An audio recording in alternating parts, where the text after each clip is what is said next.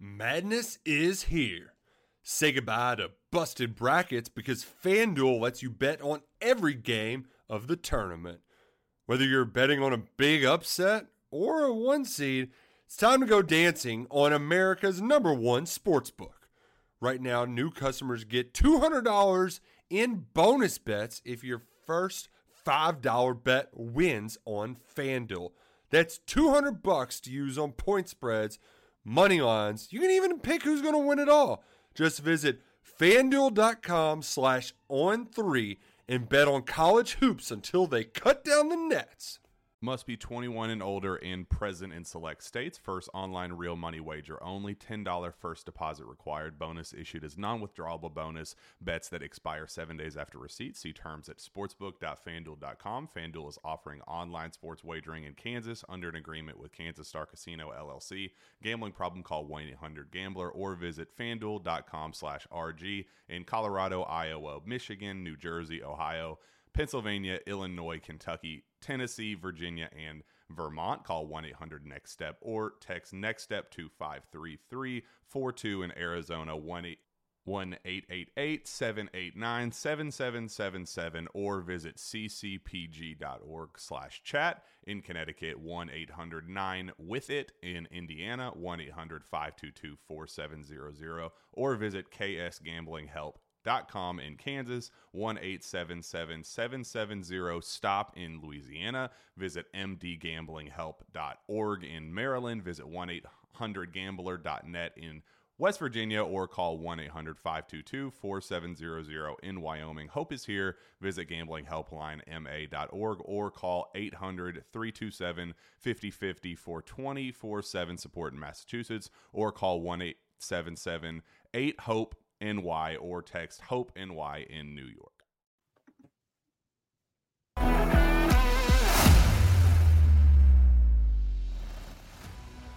Welcome into 11 Personnel presented by Monticello Bank. I'm Nick Roush. He's Adam Luckett. It's February 23rd, and we've got a surprising amount of football topics to discuss today. Not like it was a newsy week, Mr. Luckett. Yeah, I think February in general is probably the slowest month. College football now, even with the late signing period, it's just real quiet. The portal's done. Spring ball hasn't started yet. So this is like have meetings type of season like we've seen in Dallas this week with the committee, College Football Playoff Committee. And then you start to hear other rule changes, no more cookie cakes, things of that nature start to be passed or leaked out. And so an interesting time, but yeah, I mean, with Kentucky, some other, the late coordinator change and then some coaching carousel changes made some targets available. And so they're having a busy time as we all await spring practice to start here in the Bluegrass. Which we have an idea of when all of that's going down. That kind of got leaked out this week. But the week started with a big surprise when Jaden Smith, a 4-star linebacker from Charlotte, announced he has committed to Kentucky. And I know we say that roster building is 365-day-a-year job, but that really is the case this year because the coaching carousel was a little bit later.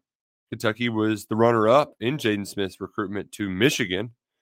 Michigan Jim Harbaugh, but Jim Harbaugh goes to the NFL, and Jaden Smith's like, I don't know if I want to do all this.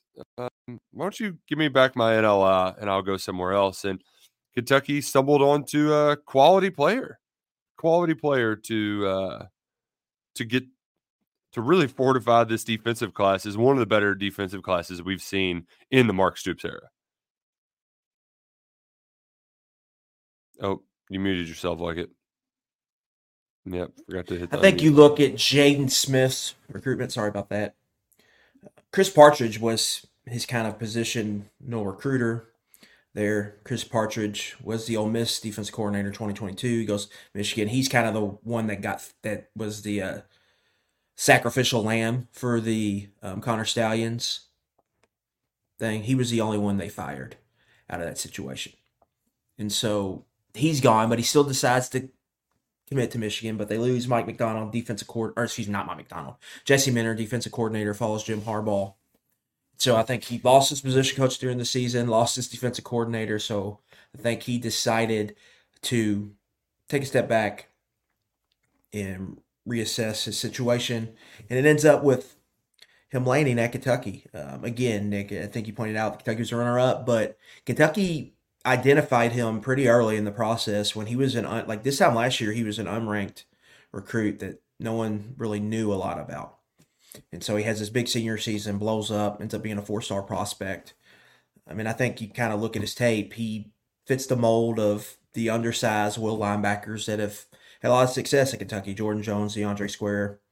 And I think he kind of fits that. And it's a linebacker heavy class, but I think all of those guys bring a level of athletic juice to the position that maybe they necessarily haven't always had or looked for. Seems like they're trying to get faster, more athletic on defense. All of those guys bring that, and I think all of them, for the most part, like you watch their tape, they bring value as pass rushers. I mean, a lot of these guys are playing edge in high school. Steven Souls, Antoine Smith, even Devin Smith to a certain extent. And Kentucky's going to try to convert them inside the box to play off-ball linebacker. So I think I think they're valuing pass rush here, and I think the guys they signed there will help bring that, and they're valuing athleticism too. And so Jaden Smith is just another guy that they're going to have at that position, a position that's going to turn over heavily after this season, Nick. So they're spraying the board there at off-ball linebacker and looking to find some young reinforcements, some young talent to replenish that room.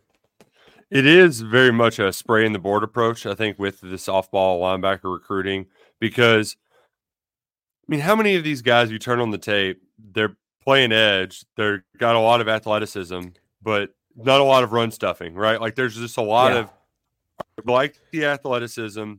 Let's see if we can coach them up. It's kind of the NFL draft strategy. You've got a linebacker entering the last year of his probably rookie deal, multi-year starter, but you're not sure you want to pay him. So we've got some day 3 comp picks here. Let's just take a swing on a couple guys, and that's kind of the similar thought process I think here with Kentucky. In 2-3 years, I would say over half of these guys will probably not be on the roster. Yeah. At least a couple. But you just need to hit on one or two. You just need to hit on two, right? You know. And so you're taking your swings at the plate after you've kind of missed on this because like the last couple of years, you've for whatever reason, the guys aren't there or you've moved on from players. So you're going back and you're trying to address all those misses with a heavy, I think, high school signing class, and I think it alleviates what could have been a position next year in the portal where you probably have to get 2 guys. I think now if you hit on one of these young guys already stepping in a big role next year, now you possibly only need to get 1 transfer instead of 2. The funny thing too, when you put on the tape with all of these, there's not a whole lot that separates them, but I will say, at least in Jaden Smith's case, the dude has as many special teams highlights as he does defensive, right? Like I think he blocked 4 kicks last year, which is that's okay. Yeah. All right. Mm-hmm. I like that. He's making plays in the open field on kickoff. So there's a lot to like there if they get coached up in the right way. I also just appreciate that Kentucky's cornered the market on Smiths. 5 Smiths on all who play defense and all who play the same position, give or take, right? And then, they're in the front 7, right? You're not down in the trenches. Which it's weird. It's an anomaly, but fun little coincidence there. They got a quality athlete who I think can be something, and I don't think it moved up Kentucky in the recruiting rankings. Maybe 1 spot. I hadn't checked the update. It takes a little while on those, but that's 8.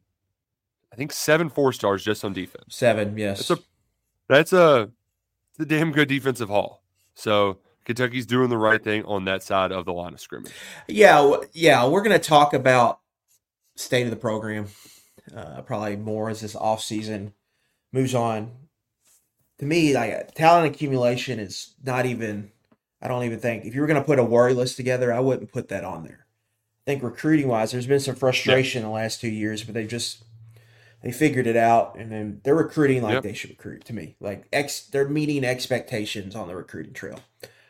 To me, I don't know how much more you can ask of them. Obviously, you want them to keep elevating that ceiling, but they're meeting reasonable expectations, I think, consistently on the recruiting trail, even with some of their slow starts. And then I think, Nick, why aren't there as many transfers on defense? I think they're recruiting well on that side of the football.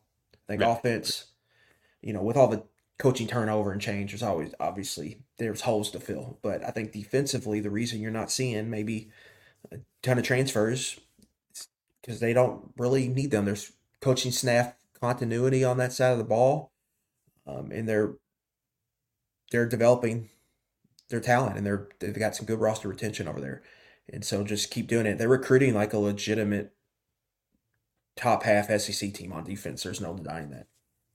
Yeah, the roster is not the problem. You see plenty of quality pieces there. It's the other stuff Kentucky's got to get in order, which we can get into at a later date, because there was some other roster movement, but in the opposite direction, when we learned that 3 Kentucky Wildcats no longer with the team. One of them, Jacquez Keys, I don't think you can be that surprised, because he was a gray shirt who committed to play linebacker at Wake Forest, transfers to Kentucky before the start of the season to play running back. Yeah. And so, okay. It didn't work. Fine. The other 2 are former 4-star talents on the offensive line. Tanner Bowles from Glasgow, who began his career at Alabama, transferred last season and was second on the depth chart at center through its entirety last year. And then Nick Hall, who is a promising prospect, son of former UK great Antonio Hall, who, it's funny, when you do I think 24/7 has like an all-time recruits ranking for each school. Yeah.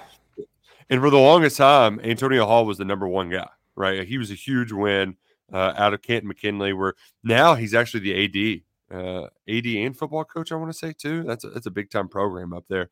But Kentucky gets Nick Hall. He's an All-American, and it just sucks because he has a career-ending injury, and it's like, what can you do, man? And it sucks. Like, I wish there was more to say other than it sucks, because he's a guy that, if all was going according to plan, you might be talking into playing this year at offensive tackle for the Cats. Right. Do you need to go to the transfer portal to get another right tackle if Nick Hall is available and he's the player that you projected him to be? I think that's a fair thing to wonder. Start with Nick Hall. Nick, you go back to that 2022 recruiting class. Felt great about the offensive line. Like, that felt like an awesome offensive line haul. Everybody felt good about that. I think it was one of the top 5 in the country, and a lot of these recruiting sites puts out. Inside the building and outside the building. And you just have, you've got 3 misses over there, and a lot of them were tough breaks, right? Keontae Goodwin. You got it's not on a roster anywhere right now. Yeah. He had a family situation. Okay, Grant Bingham, who at a time in his recruitment looked like Notre Dame was going to beat out Kentucky. And we all know the Notre Dame reputation they have for offensive linemen. They got another one that's going to be a top 10 pick in this draft, Joe Alt. It was a Kentucky Notre Dame decision. He just never factored here. And last time I checked, it's not been published where he's going to transfer to. Yeah. And so he might be out of football. Is he done playing football? So you've got you got 3 guys there potentially that are just done with football. Well, Nick Hall with injury, and then Keontae had the family situation, and then we don't know what's going on with Bingham. I mean, that is just buzzard's luck, really. And then you go, why is offensive line a problem? Like, all your problems date back to recruiting, usually in college football, and that's the issue. Is they've had some bad, I think, luck on even like what it was considered a great class and a great haul. Keontae Goodwin and Nick Hall were both in the All-American game. Like, they were seen as some of the better tackle prospects in that class, and they're gone, and they might be done with football.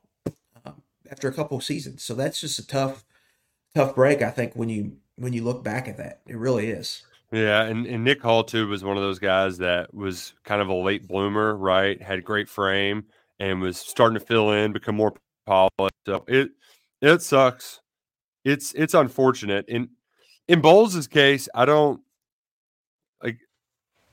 We expected him back. He didn't go through senior day, but I don't think he expected Eric Wolford to be a coach again. And that is my connect the dots, big brain conspiracy. Is he's just like, ooh, do I want to do that again and just be a backup for a year? I'm good. See ya. I think that's what we got Yeah, here. I believe when he committed, like the plan was for him to play 2 years, and I believe that's why he didn't go through senior day, because I think at the time he wasn't even considering not playing 2024. But things happen, and he's decided to hang it up, and he's after 5 years college football, he's done. So one that I think that opens up a scholarship, Nick, and when you look at Kentucky, they are going to have to do some trimming to the scholarship numbers. They're over 85 right now, so that I think that helps with the decision, right? If he just wants to step away, Right. But yeah, I think you bring up some things changed, and the guy he came here to play for got fired late in the process, so he might have just been like, "Hey, I'm done. Here we go. Let's start whatever's next in his life." And so, I think the plan. I think the plan was definitely for him to stay for 2 years, but he's decided to move on. But I think they needed some attrition in that offensive line room, so I think that helps in that regard. Yeah, and you can't blame a guy who's 23 years old, spent 5 years in college football for being like, you know what? I've had enough. I'm ready to move on in life, ready to get a job, buy a house, buy a car. And you know who can help with that, Luckett? I think I know someone who can help with that. Our friends at Monticello Bank. They've been in business for 128 years because they're putting people first. It's where people matter. They've got 21 branches in 14 counties across the Commonwealth.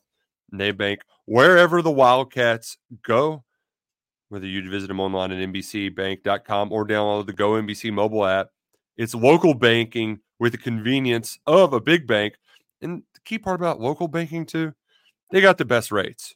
They have the most competitive. They're putting the rates on your side. So the next time you're considering making a big move, check out the rates at Monticello Bank, where people matter. Equal housing lender, member FDIC. Luckett, you mentioned that February is a time to do some potential big changes. And this week they're throwing a lot against the wall and seeing what sticks. Last night we had of course, they've got a subcommittee on national letters of intent, which is just a hilarious title to have. And of course, it's like the Big Sky Commissioner, right? Like he's the guy who heads it up. But we've talked at length about how crazy this stupid calendar is. And this guy's like, all right, we're gonna potentially do something here. It's not approved as of yet. Where they're talking about moving up signing day. So instead of being what was December 23rd this year, it would be December 4th next year. Mm-hmm. Which, Luckett, when I initially heard it, I was like, well, that sucks for us. I was selfish about it because I was thinking, geez, we put in a lot of work, and damn, they're going to do this 4 days after the Louisville game. How the hell are we going to get all that together? Yeah, I think it's 4 days after the regular season. All this is really doing, Nick, is just separating the two, so you're not double dipping at the same time. Yeah. Which Kentucky was kind of doing already. If you looked at what they did in the month of December, they got one high school commitment in Cam Dooley that was already in the bag. I think they hosted 2 or 3 high school official visits, but they were mostly moving on to the portal. They're basically saying, guys, let's just get high school in the bag as quickly as possible, and let's move on to the portal. Yeah, I mean, I've talked about this. Most schools by Thanksgiving have 90% of their class locked up. The big question I have is what does it do to in-home visits? Yeah. They don't, I mean, does it eliminate them? Or do they do them in the summer?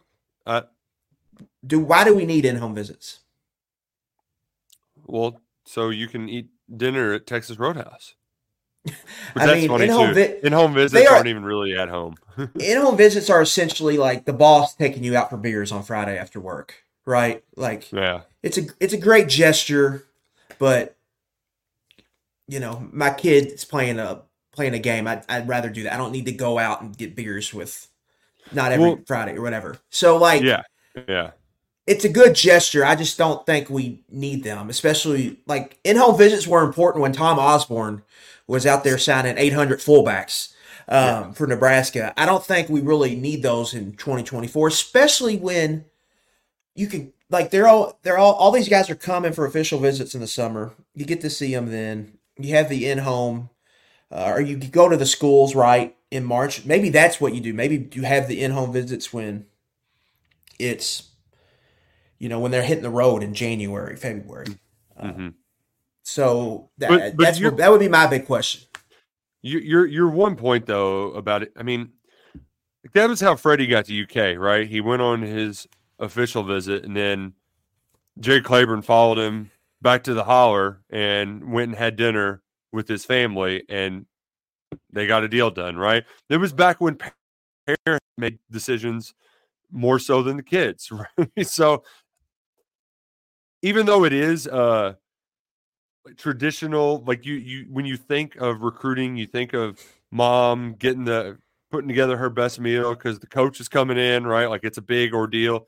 That's just not really how things operate anymore. Because most of those in-home visits, Stoops is at a Texas Roadhouse, right? Like they're going to hoops, like this is in-home. The in-home visit was already looking much differently. So they might just completely go by the wayside, period. They might just say, all right, we don't need these anymore. And here's a way for us to save on the recruiting budget a little bit. Yeah, I don't know. With everything going on in December, I'm just not sure you need those. Now, they've made the chaos isn't going to stop. It's still going to be a chaotic month.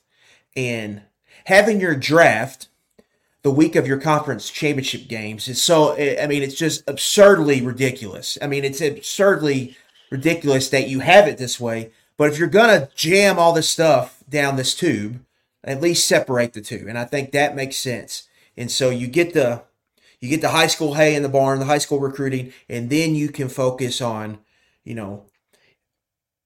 evaluating potential transfers, building a board, and then figuring out what transfers you're going to really go after and try to get on visits and close down over the next 6 weeks. Roster retention, that's a big part of it as well. And that too. So I get it. It at least, I think, kind of creates some divide between the two instead of it all happening together. So from that aspect, I give them the old Andy Bernard good college try. I think you're doing a good, at least you're trying something, right? But I still think there's still going to be issues with this. And it's not going to really solve a ton of problems. It just helps, I think, some of these coaches get a barrier in between things. But like, dude, if you're playing for a college football playoff bid, like if you're I don't know, Liberty, and if we win this conference championship game, we're going to the playoff. So that should be your whole focus. Instead, you're going to have to, do some event on signing day or those 2 days. It just, that doesn't make much sense to me, but it is what it is. I do like it better though than discussing an August signing day, because one, you're missing out on a season of evidence where not only from the high school ranks, but also the college ranks. So a coach could either bomb and get fired, and then you got to deal with kids who are scrambling to find a new school. That's the other thing, the carousel, right? These coaches make moves and they get hired before that signing day arrives. Does this speed up the carousel? Is that the unintended consequence of this? Yeah.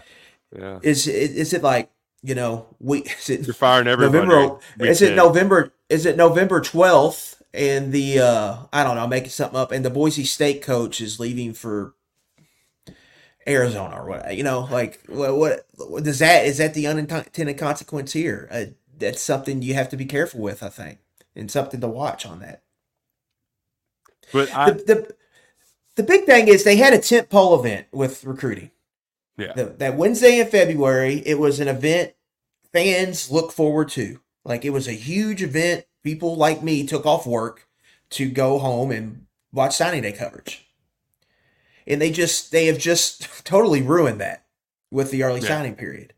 And the coaches saw an opportunity to do something in their advantage, which is get the class done with so you can move mm-hmm. on. But then the transfer portal and NIL kind of all messed that up, and you've got just this mess of a system. So to me, I like really the number one goal could be how can we get that February back? Like we really could use that. One, it's the carousel's done, all of that, the portal's mostly done, like, and it can become a tentpole event, I think, for college football again. But I just don't know how you do it. Kids want to enroll early. The volume of early enrollees has just skyrocketed in the last 5 years. I mean, look at Kentucky's got like 10 guys. They used to, Nick, back when they used to have with February signing, they used to have 1, 2, or 3 guys that would enroll early. Now it's half the class or more. Yeah, now it's just in some schools have like 60-70% of their class is getting in there early. So that has totally changed it. And then I just don't know if you can go and put it back again. I think the idea of doing August, February makes sense because guys in August, if you want an enroller, you have to make the decision then. And then it would kind of wrap up that big summer, the 4th of July situation when recruiting. That's probably the biggest, I think, window for recruiting is when it gets most attention is really that June through July 4th block. And a few days after that when decisions are making. After that, it kind of gets lost in the wash. Where in February, we had 2 months of build-up for it. And that just doesn't happen anymore. And it gets it out of the way of the coaching movement, of the transfer movement, all of that. So if they could do that, that would be, I think, the best move. I just don't know if that's even possible anymore. I would certainly appreciate it. But as you like to say, look at the toothpaste is out of the tube. And by the way, the last time you said that too, I took a closer look at my toothpaste. They changed the tube to make them recyclable now, which I don't really. We know how recycling works. Can you actually use a toothpaste tube again? I remember having a diagram in a textbook at school, but are we really using this again? I don't know. I'll still recycle though. Which, by the way, I probably need to take that out. You ever get where your house just kind of stinks? Like you just can't. It's just like I don't know what to do about it. I've got an 18-month-old kid, Nick. So yes, and 2 dogs. I guess that's just what it is. You just got the kid stink in it. I'll change the air filters, take out the garbage, light a candle. And the thing is, if I can smell it, my wife, she's smelling all of the smells right now. She's like a bloodhound, and anything. Got the spidey senses. Oh my gosh, it's crazy. But I digress. The other big. Oh wait, what the hell's up with the cakes? Who decided we don't need cakes anymore in hotel rooms? Like what? Why? Again, I give them the Andy Bernard old college try because there's a lot of dumb stuff that we really don't need to do. Cakes to photo shoots, do we really need this? I can't remember who made this point, but they're almost trying to make these because they are business decisions and conversations like the top 30 NFL draft visits, where you'll host a draft prospect for an afternoon in your facility if you're an NFL team. And you get to talk to them for 2 hours or whatever. They're almost making them like that instead of the extra fluff around some of these that do we really need. I think they're trying to eliminate the fluff and trying to make the jobs easier. Like you don't have to worry about the balloon thing, like the big balloons we see in the facility. Like, how much time is Kentucky spending on that? Like creating the props and do you really need all of that? You got this big shiny facility. Why do we need balloons hanging from the rafters? We need balloons. We need cakes. We need confetti. I also wonder too, if I'm 17 and I see a whole cookie cake in there, I mean that whole thing. Like that, none of that's going home. Like that's all getting eaten right there. So I would be disappointed if I was a recruit. Although I did see, like to your point, like I think it initially started as a like, hey, these kids are going to be here for a day and a half. They eat a ton. We'll give them some snack on when they aren't with us. It was something really basic. And then you see a video from Texas, and then they're just like, becomes an arms race. Everything's an arms race. Yeah. It's just an arms race. It's like, they're taking pictures with Ferraris, so let's get a Lambo in here and let's take pictures. All right, getting the, didn't Louisville have something at Bowman Field where they had helicopters and private jets? I mean, that is what are we that's doing one of the funnier recruiting things I've ever seen. Was just we're going to Bowman Field to get in to take pictures in sports cars and helicopters, not drive them around or anything. Just take pictures in them. And Scott Satterfield was the head coach overseeing all of that. Which is just what? Did we ever talk about how wild it was that Cincinnati picked Scott Satterfield over Chip Kelly? What? Yeah, I didn't know. Yeah, Michael Lombardi said that, didn't he? Yeah. Yeah, I didn't know how much stock to put into that, but yeah. Like, how much did Kelly actually interview for it, or was it just a kicking the tires to see if you're interested sort of deal? But right, man, I know Louisville fans are grateful. Yeah, I'd be interested to see how last year would have played out if Scott Satterfield was still there and Jeff Brom was at Purdue. Have you seen Louisville's schedule next year? I have. They go to Palo Alto for a conference game in November. Mm-hmm. Like, what? Yeah, I'm starting my schedule run through right now. It's actually they play less Power 5 games, Nick, but I think it's much more trickier for them. They have to go to Notre Dame. They have to go to Kentucky. They have a weird stretch at Boston College, at Clemson, at Stanford. They go a month without playing a home game, and then they make 1 week pit stop before going to Kentucky. So 4 of the last 5 on the road against power conference teams. That's not an easy stretch. I can't imagine the logistics of getting your ass all the way out to Palo Alto for a November game. I mean, conference realignment. It's going to be weird. It's going to take me a while to get my eyeballs adjusted. Yeah, it's going to be a while for us to get our bearings right. Yeah, and then the stretch of offenses they play at the beginning. Rich Rod and the challenges playing his offense brings. Georgia Tech had a good offense. They returned everybody. Notre Dame's got Riley Leonard, and then SMU's running a version of the Art Briles offense. So that's a unique kind of stretch there for me. I just think the schedule is much tougher for them. And then they got the one big home game against Miami is kind of the game of the year for them. But it's kind of looks like Survivor 46 is here, and so is On Fire, the only official Survivor podcast, and we have a twist this season. The winner of Survivor 45, Dee Valladares, will be joining us every week. We're going behind the scenes of the biggest moments, the how and the why things happen, and the strategy and analysis you can only get from someone like me, a Survivor winner. Listen to On Fire, the official Survivor podcast, wherever you get your podcast. 6 road games. So 6 road games against power conference teams. I think their schedule is, on paper, it's much tougher than last year, even though they're playing less power conference teams. Because that Jacksonville State team was probably better than that Indiana team last year. Can't get much easier than it was last year, though. Like it. Speaking of schedules, I'm getting sick and tired of Ross Dellinger reports. Can we get Ross Dellinger to just chill the hell out for a minute? Because it was like 2 weeks of like the playoffs almost done. Actually, we got a TV deal. No, wait, we don't have a TV deal. Okay, the playoff is done. Oh, actually, now we're going to talk about more playoff teams. Nobody's asking for more than 12. We got to 12. We want to see 12. Once we see 12, then let's talk about it. These damn what are they? Who we got running the ship here? Just chill out, guys. You have to use your galaxy brain here. I wrote about this on Friday, KSR Plus, This Week in College Football. How are you going to get that? If you're Greg Sankey, how do I get my members to want to play 9 games in conference? Because that's what needs to happen. how do I get this to happen? I find more access to the college football playoff. But okay, I'm you're right, and I don't want to cut you off, but you're going to have it. You're going to have the best teams. Who cares? Just make them automatic bids, 12 of them. It's 4 teams. Yeah. And then also, I think you have to remember, Florida State's going to get out of the ACC eventually, and they're going to go to the Big Ten or SEC. And then Clemson's probably going to follow them. And then North Carolina will be after that. And then probably Virginia will land somewhere. So the ACC will dissolve.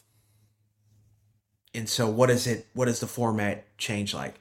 I think when you ESPN just signed a 6-year extension, Nick, with the playoff for $1.3 billion. I believe that's yearly payout. That doesn't start until 2026.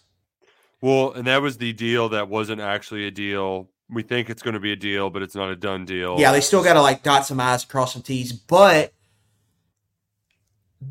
I think they got less money than they thought they were going to get for the opening games. Right. So I think if you're reading in between the lines on this, the suits in Dallas are seeing this, and we got to amp up these opening games. So if you go to a 14-team format, you got your number one over it.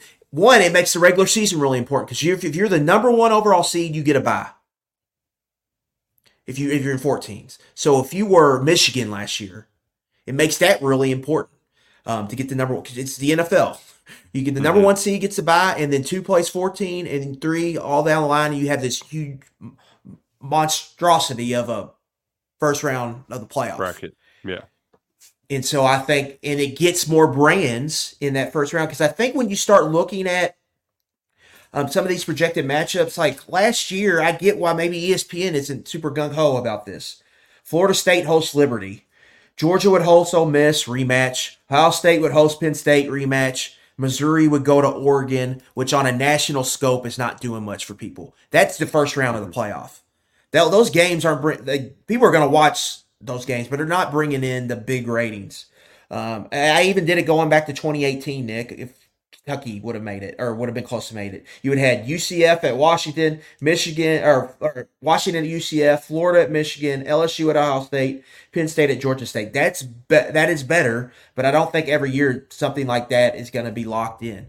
And so I think for them, they're trying to find a way to sexy up this first round, and I think that's part of it.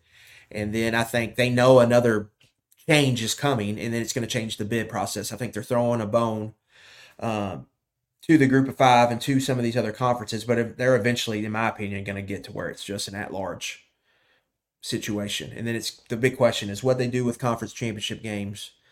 Do they need them, and what happens to the bowls? I'm of the opinion that the bowl games need to I'm getting there where we just don't need them anymore. What's the point if we're going to have a 16-team playoff?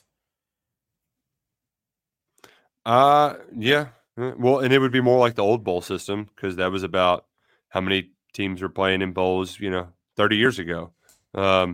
It would. I love bowl season. I don't want it to go away, but I am very pro get rid of conference championship games because how many competitive conference championship games have we even seen in the last 8-9 years? The SEC is usually good, but outside of that, it's been 5 years since the Big Ten was worth it.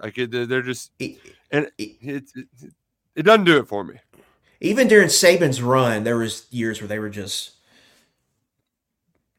hammering Missouri's, Jim McElwain, Florida. Yeah, they even had a run of blowouts. The Big Ten, the West never won the game, and they were usually blowouts. And there was one upset. I think Michigan State beat a really good Wisconsin team one year out of the East beating West. But for the most part, the East was just a huge favorite there. So I get it. I mean, do we really need them? Especially you can just use that day to just have playoff games if you wanted.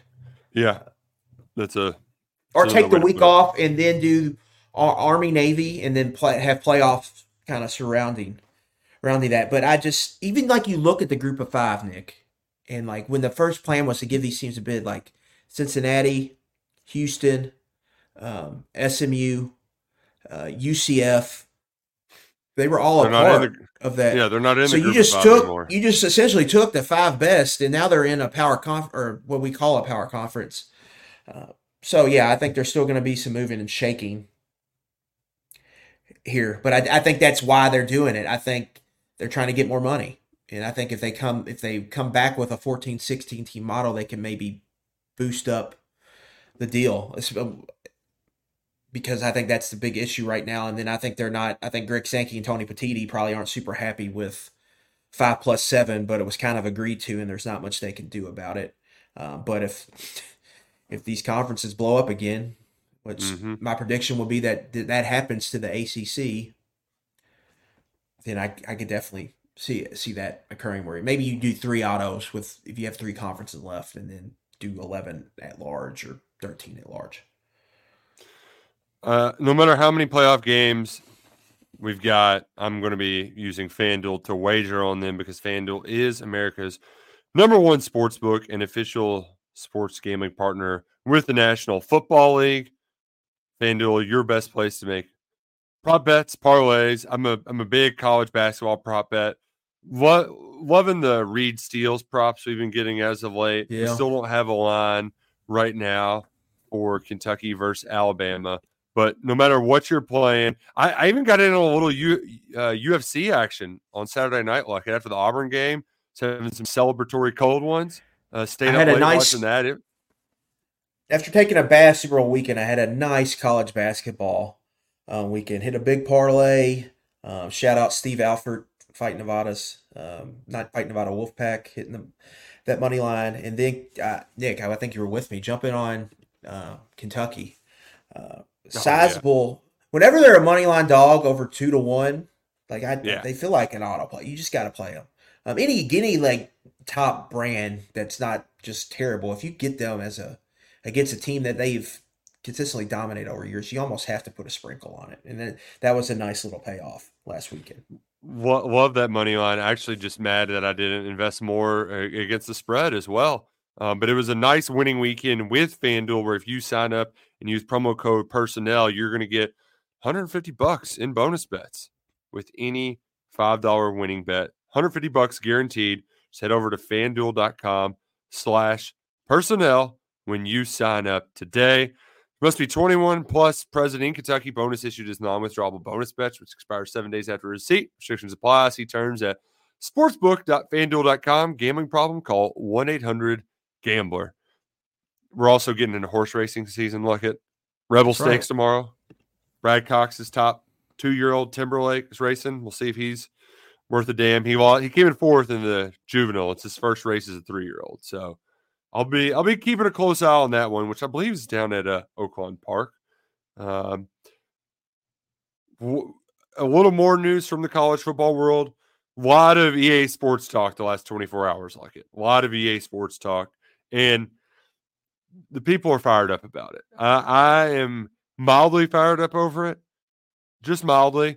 I think it's one of those things where our kids are too young right now, but like a year or two from now, I think it's going to be like, hey, honey, I think we need to get a PS5 for Christmas. So Dad can play. I have thought about that myself, and I am mentally preparing myself for 2030.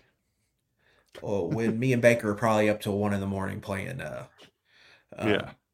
college Dynasty mode, Madden, or get him hooked on a golf game. My oldest is going to be 4 in 6 weeks or so, and he's playing Mario Kart right now. Like, he's on the kind of low level basic N64. So I don't think we're quite ready for PS5, but we're going to get there. I really missed out on online gaming like that. It was around when we were in college, but it wasn't great. I would do a little bit of Call of Duty. Yeah. But doing like an online Dynasty with your friends, that's got to be a blast. So the big news from the week, though, is just who's going to be on it. And I like that they've got Herbie with Fowler. I don't understand how, like, shout out to David Pollock's agent for getting him on that game. Yeah. How does that work? Like, he's going to be on the game day panel. He's not employed by ESPN. I guess they just kind of. They'll probably brand it as their own, like, EA Sports pregame show, but just not. Yeah, that ESPN. makes sense.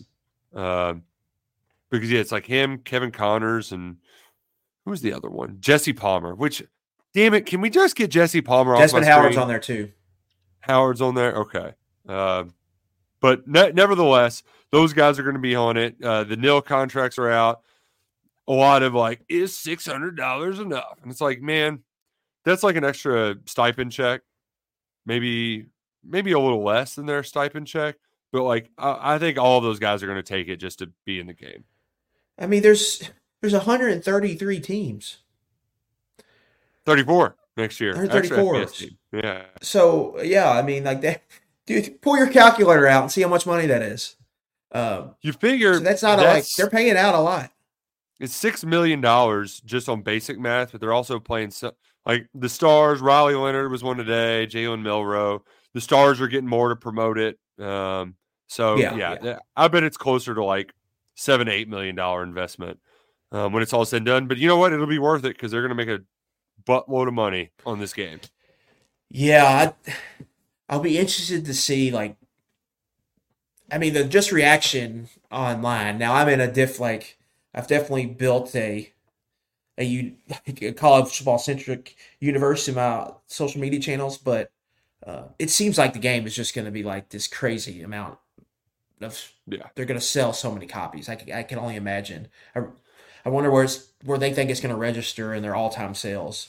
I mean, you'd have to imagine it's going to be near the top for EA Sports, just because it hasn't been here for a while. There's just a hunger and thirst for it.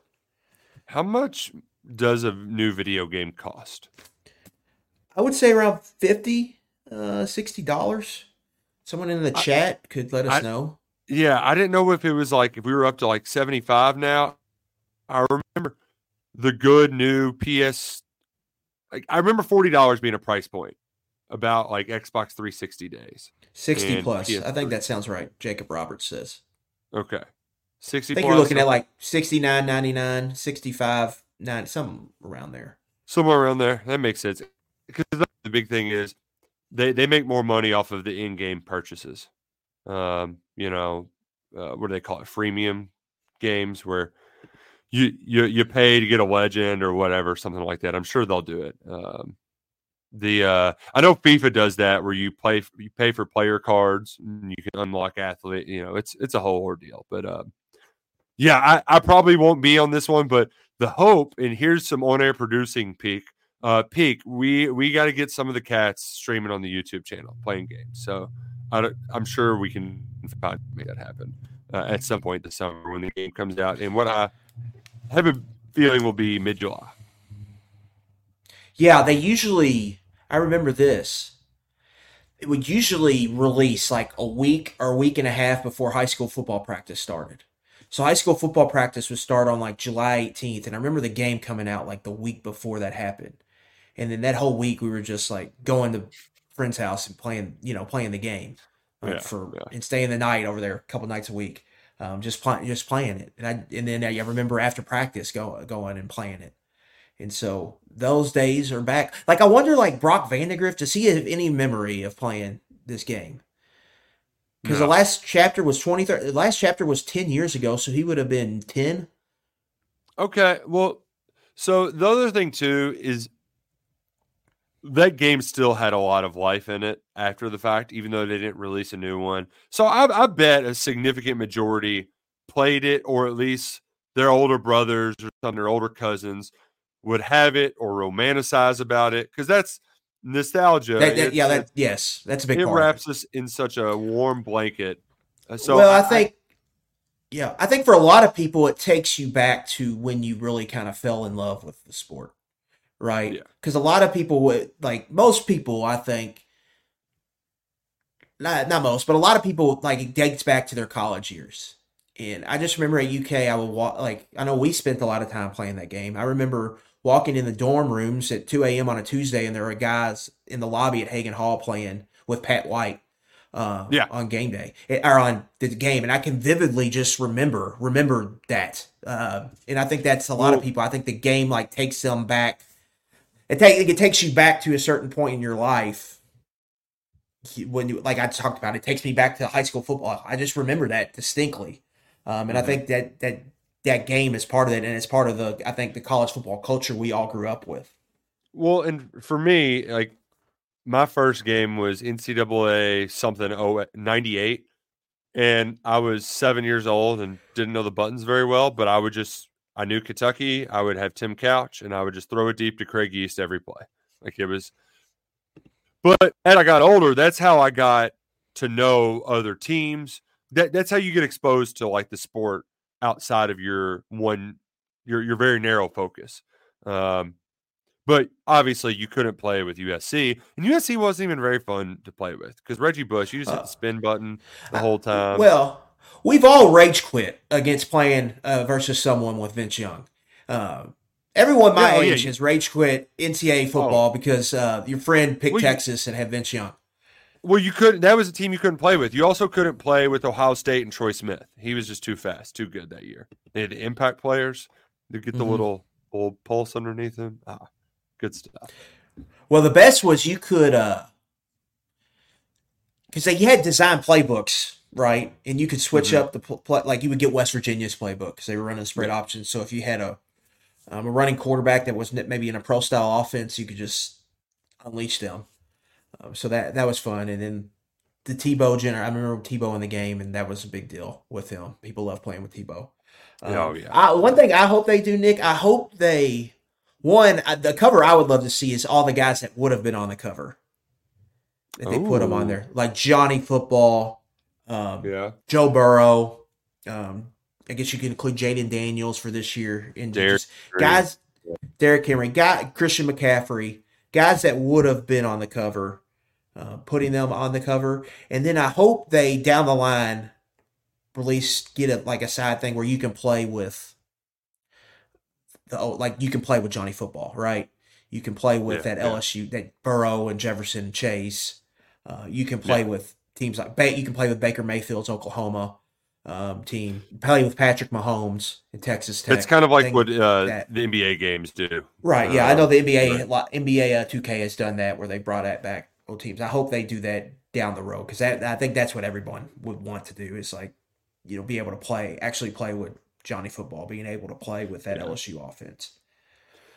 The biggest thing that they can't beef up though is in dynasty mode, nil in recruiting and the portal.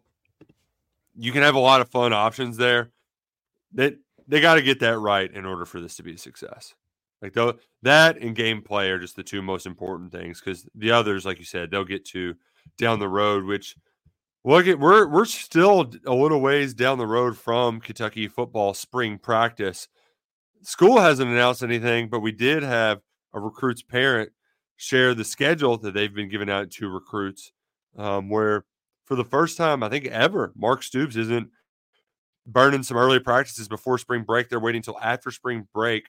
So that's March 23rd, I think, is their first practice, and we'll get a spring game the Saturday of Masters Week. So the week after the Final Four. I believe that's April 13th. But hey, spring game.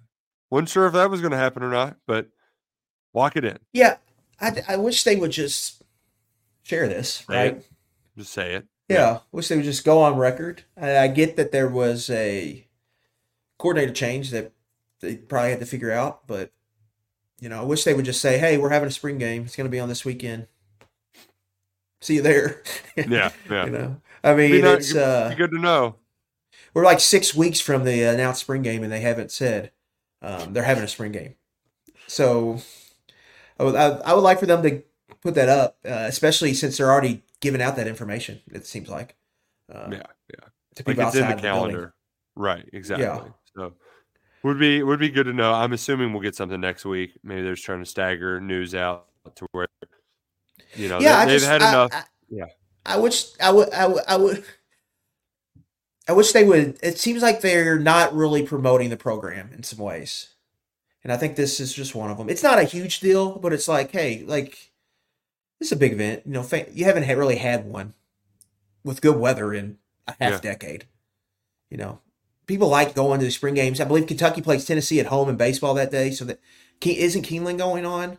It could be a huge weekend. Let's get it out there and let people plan it. But, they decided not to. So Ooh. and I get there's like was a situation there, but like let's promote. We Let's can get move this on. Let's thing get some going. excitement. Right. Yeah. The season's over. Like everyone's ready to move on. Everyone's ready to go see Brock Vandegrift. Everyone's ready to get to know Bush Hamdan, offense coordinator. Everyone's ready to tell everyone they know that Deion Walker is the best defensive player in college football.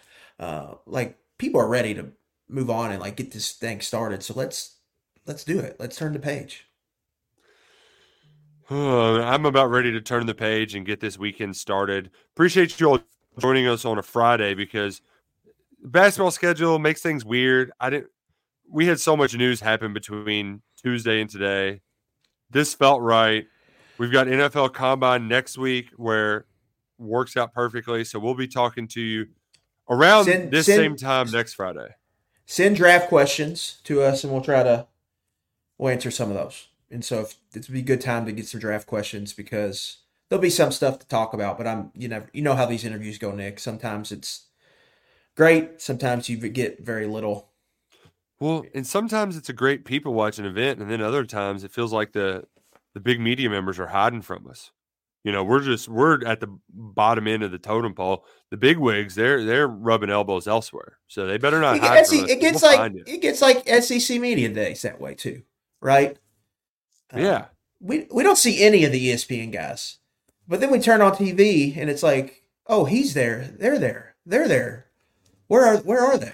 And so until we hit the bars later, and then we see them all. Yeah, until well, this year, yes. The combine is like that in a way too. You'll just walk into a restaurant and be like, oh, there's like we saw Arthur Smith at Kilroy's last year. Oh, there's the Atlanta Falcons head coach. Oh, there's that.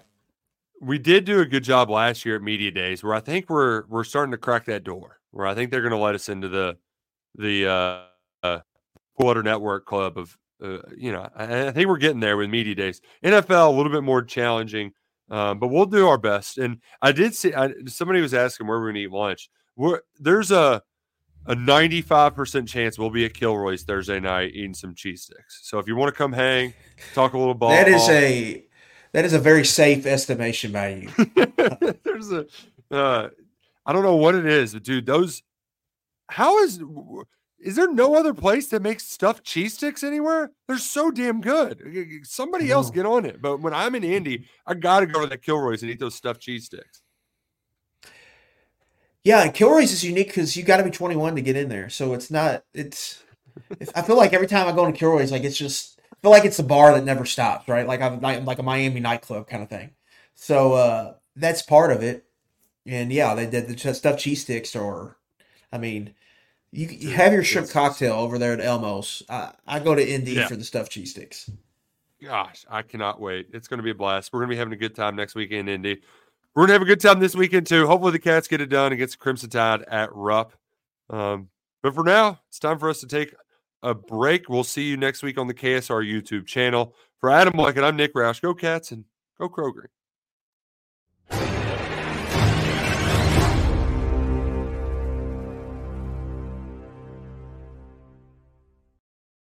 Madness is here.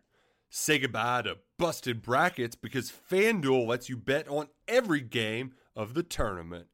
Whether you're betting on a big upset or a 1 seed, it's time to go dancing on America's #1 sportsbook.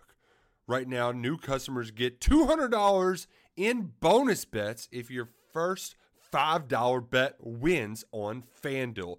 That's $200 to use on point spreads, money lines. You can even pick who's going to win it all. Just visit FanDuel.com/on3 and bet on college hoops until they cut down the nets. Must be 21 and older and present in select states. First online real money wager only. $10 first deposit required. Bonus issued as non-withdrawable bonus. Bets that expire 7 days after receipt. See terms at sportsbook.fanduel.com. FanDuel is offering online sports wagering in Kansas under an agreement with Kansas Star Casino, LLC. Gambling problem, call 1-800-GAMBLER or visit fanduel.com/RG in Colorado, Iowa, Michigan, New Jersey, Ohio, Pennsylvania, Illinois, Kentucky, Tennessee, Virginia, and Vermont. Call 1-800-NEXT-STEP or text NEXT STEP to 53342. In Arizona, 1-888-789-7777 or visit ccpg.org/chat. In Connecticut, 1-800-9-WITH-IT. In Indiana, 1-800-522-4700 or visit ksgamblinghelp.com. In Kansas, 1-877-770-STOP. In Louisiana, visit mdgamblinghelp.org. In Maryland, visit 1-800-GAMBLER.net. In West Virginia, or call 1-800-522-4700. In Wyoming, hope is here. Visit gamblinghelplinema.org or call 800-327-5050 for 24/7 support in Massachusetts, or call 1-877-8-HOPE-NY or text HOPE-NY in New York.